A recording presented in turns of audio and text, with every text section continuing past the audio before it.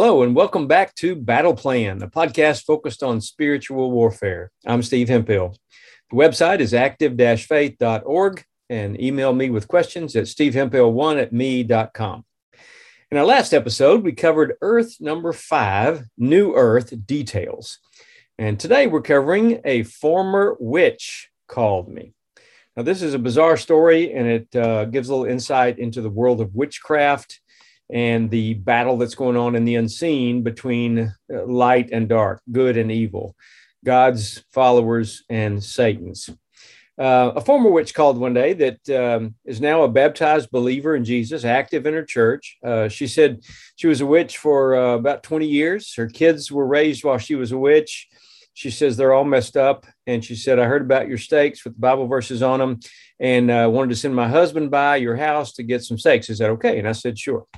So they did. And the next morning at 7 a.m., my phone was ringing and it was her. By the way, they'd been up all night and waited till 7 a.m. to call me, which I really appreciated.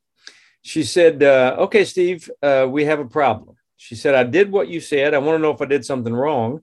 I took your instruction sheet. We put the stakes all the way in the ground on the four corners of our lot where our house is located.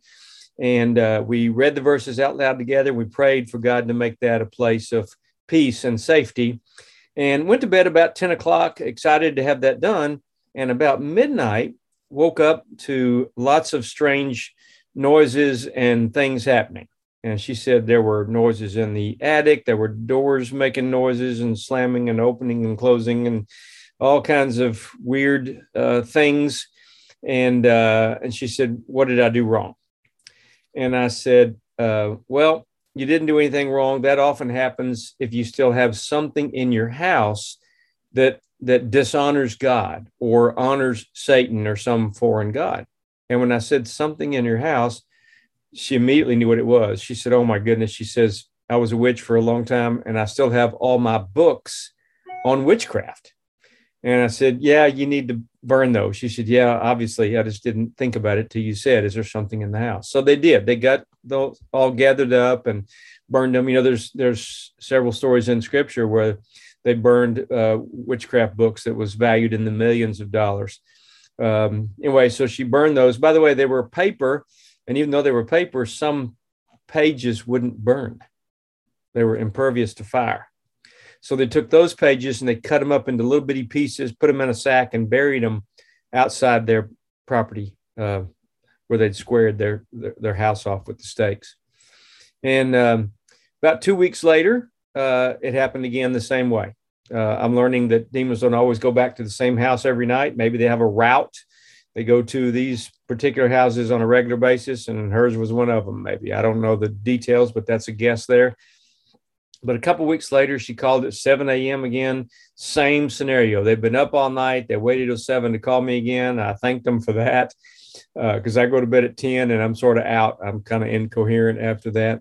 And they were up all night again with noises and sounds and doors and strange happenings. So she said, what's the next step?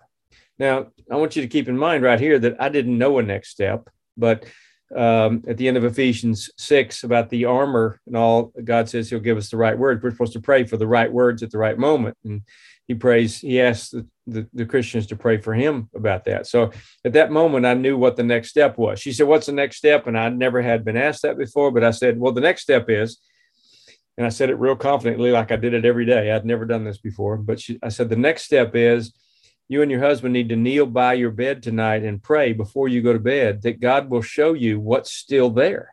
I think there's something still there that you've either missed, you forgot you had, or something you didn't even know was in your possession somewhere, or somebody has hidden something on the property.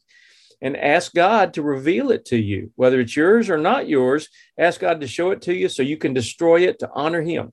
And he's God. He'll figure out a way to show that to you. So that's what they did. They knelt by the bed that night and prayed, Lord, show us what's still here we need to destroy, and went to bed.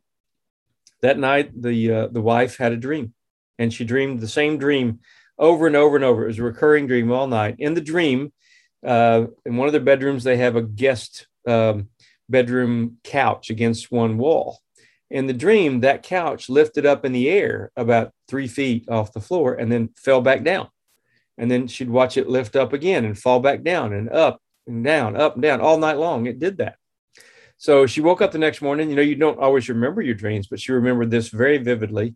And she woke up and remembered that and ran into that bedroom, said, I wonder if there's something under that bed. And she looked, and there was one more book on witchcraft that was under that bed that she had not destroyed. And God used a dream to show her exactly what it was and where it was so she could destroy it to honor him, just like she prayed.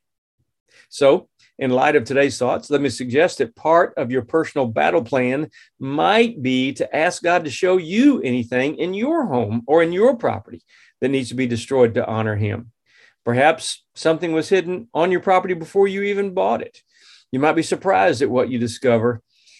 Pray and see what God does, see what he reveals.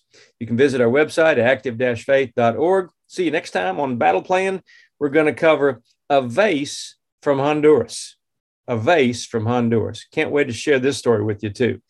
And I want you to keep in mind, keep praying because prayer works. God loves you and I love you. Have a great day.